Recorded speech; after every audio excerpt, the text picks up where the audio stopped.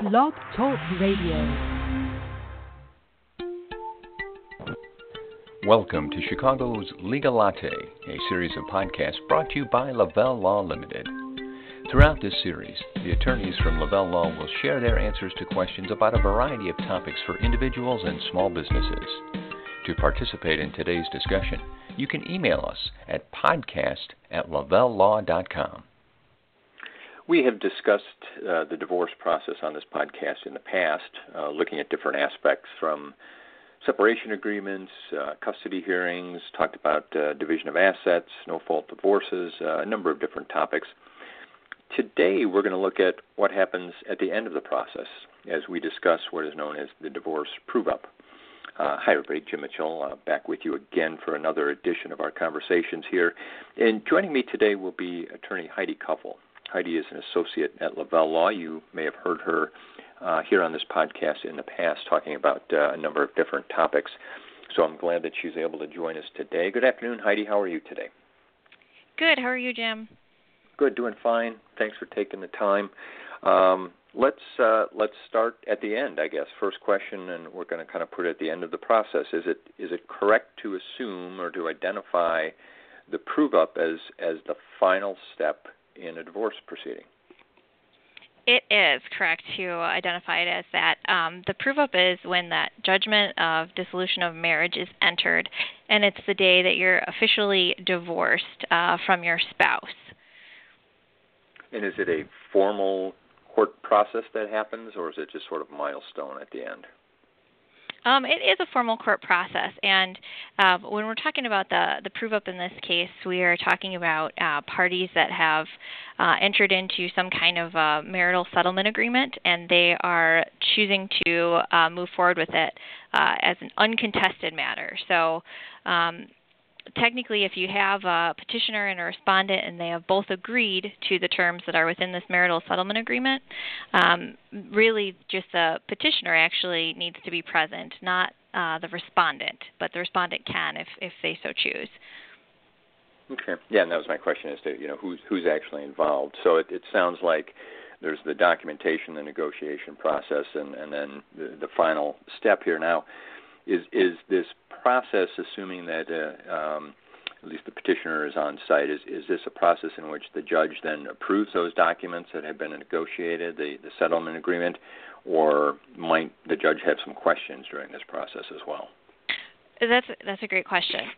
What generally happens is the parties have already agreed to terms, and if you do have the respondent there too, what's nice in that situation is that if there are any questions that do arise that would require any kind of modification, that the respondent is there also to initial or make any changes. But usually what happens is the judge will listen to the testimony that the petitioner provides, and as the judge listens to that testimony, if he or she has any questions regarding a certain provision, they will just ask then right on the spot, for further clarification or how it's working. And sometimes it might just be just a semantics or some kind of wording that the judge will just order that is reflected in a way that is more easily understood. But if it's an actual substantive change that needs to happen, that could prevent the prove-up from continuing on if the parties need to agree to that. So you mentioned there a little bit about what those questions might be. So the judge, despite what the attorneys and parties have done, the judge at that point may actually question some of the contents of the agreement, whether it's financial or custody or visitation or other things at that point. Right, and that doesn't typically occur too often, but they certainly can, and they will. And of course, they're ensuring that it meets all the minimum requirements, and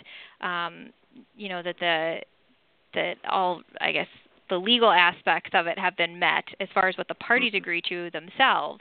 That's something that the judge wants to defer to the parties and not intervene in as best as possible. And so just to be clear, because you've mentioned a couple times that the parties have agreed on this, so there's really not a way to get to the prove-up step if one party is pushing harder just to get this things resolved. I mean, you've got to have both sides that agree before this is ever going to happen. Right. What happens in many different courts is that they'll actually have the parties file a certificate to hear the cause as an uncontested matter. And essentially what that's doing is saying that both the parties agree that they have come to an agreement and that we can schedule a prove-up at this time. Now, there are certain situations where, say, the parties haven't agreed yet and maybe there's a trial that's set and the parties instead want to prove it up on that day. Often the court, will do that and will entertain it, but that also means that the parties are sort of working together at that time to come to an agreement. So it may take a bit longer, depending upon the judge's schedule. He or she may or may not have time to actually conduct the prove-up. Mm-hmm. Now, I guess we could probably do a whole separate discussion on this, so I'll just ask you for a kind of an overview here because I'm getting off track a little bit. But you've mentioned the documents, the marital settlement agreement. How much documentation is associated with this? Is it all in one document, or are there separate documents for, as I said, finances and assets and custody and everything else? What's all taken place up to this point?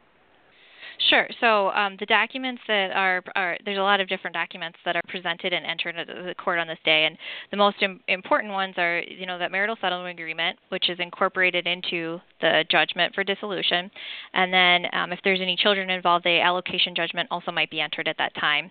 And then they have a bunch of just sheets to sort of work through and submit at the same time with prove-up sheets.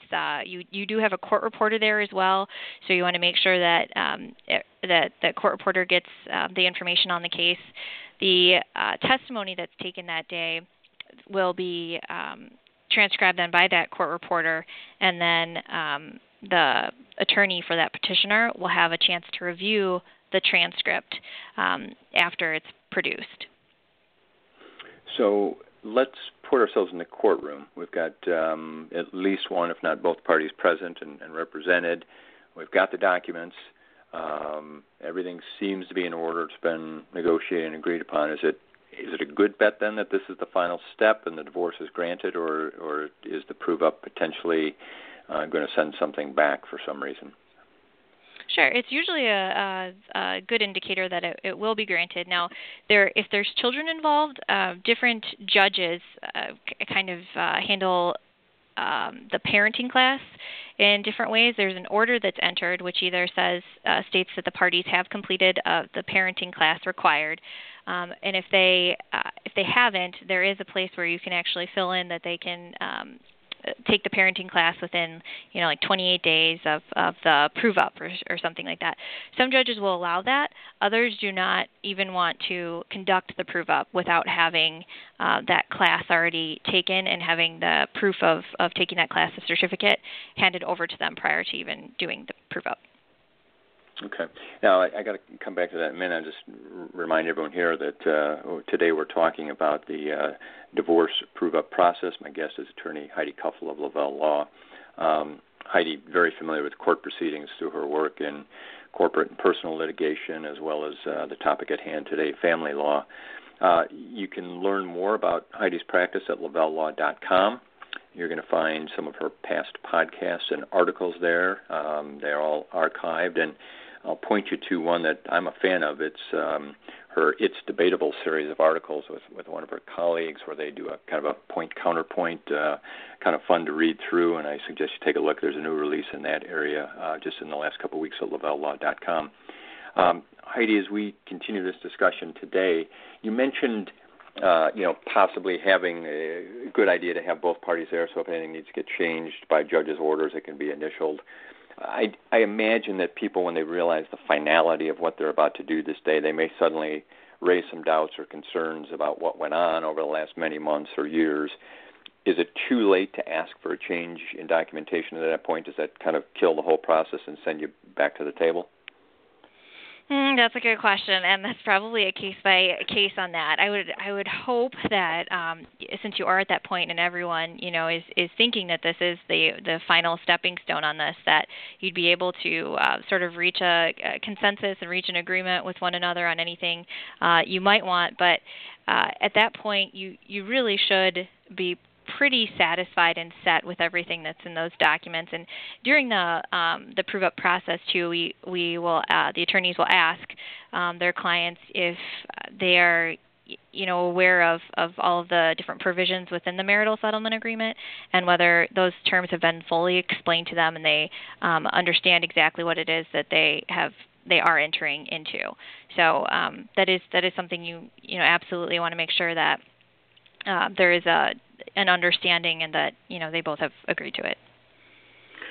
And when I talk to you and your colleagues about court proceedings in particular, we often hear a lot about the way schedules change and how busy the courts are, especially certain courts that handle things like divorce or bankruptcy. I suppose as people look forward to getting this process behind them, they've got a date on their schedule. They're looking forward to it. Is it likely then that could change just based on court activity, and should they not be surprised if things get moved around at the last minute? Generally, and that's another good question. They generally there's another judge that could be available at that time, but as you know, like if a judge is out and that was the judge that was set for the prove up, and if someone else another judge, if it's a municipal or one of the smaller courthouses, if there's only two judges that can hear it and one of them has a trial going on that day and the other one's out, you could very well get rescheduled. But usually they do try to move you to just a different judge if it's possible. But the issue that's usually related to that is that you need to then get a court reporter and make sure that that court reporter is available to then take down the testimony. So. And you mentioned the court reporter and sort of described the functionality there. Now, is that something that you as the attorney would make sure is arranged? I just always assume that there's always one in the court, but is that an outside service that you've got to schedule and make sure that there's someone there to cover that for you? Usually, if the prove up if it's scheduled for a prove up, they will have a court reporter already there. The court will already have a court reporter there for you. If it's something like where we were talking about, where the judge is out and they're moving us to a different courtroom, or we may then have to go try to find a court reporter and see if we can't still have the prove up that day. But usually it is taken care of because it's on a prove up schedule and they will have someone in there for that purpose. And not to simplify this, but at the end of this process, is it simply the judge's signature and stamp or whatever it might be that says, okay, divorce is final, and you walk out, and that's really what the outcome of the prove-up is to finally wrap everything up? Right. That is the final outcome, and then you have your official paperwork, your judgment of dissolution. You can get a certified copy that day. They in Cook County, they cost a little less if you get it the day of than later on. And you might want a certified copy for purposes of changing back to your maiden name, if it's a woman and she wants to return back to her maiden name at that time, and that's put in the judgment that she can do that. There might be a few other proceedings that will occur after that are the post-dissolution proceedings that were part of that marital settlement agreement, but they don't happen until after that decree is entered as well. And those types of things would be expected, though. There shouldn't be any surprises that come after the prove-up is complete. Right. No, there certainly wouldn't be any surprises, but examples of that are just, if they're waiting on their home to sell, or if they want to deal with any kind of retirement assets, splitting those and entering a qualified domestic relations order. But that's all part of the marital settlement agreement. It's just that there will be maybe some issues that are still outstanding after that's entered. Well, fantastic. And I got to tell you, that's a whole lot that we've covered here in a short bit of time, and I want to thank Heidi Kuffel for being a part of it. And we will let her get back to work, but you can always reach Heidi at Lavelle Law at 847-705-7555, or you can drop her a note at hkuffel, Kuffel, at lavellelaw.com. She'll be there to help you out, and we appreciate her being here with us today, and certainly always enjoy having you along to listen. Thank you for joining us for this edition of Chicago's Legal Latte. If you have any questions or topics for a future episode, please call Lavelle Law Limited at 847-705-7555 or email us at podcast@lavelllaw.com.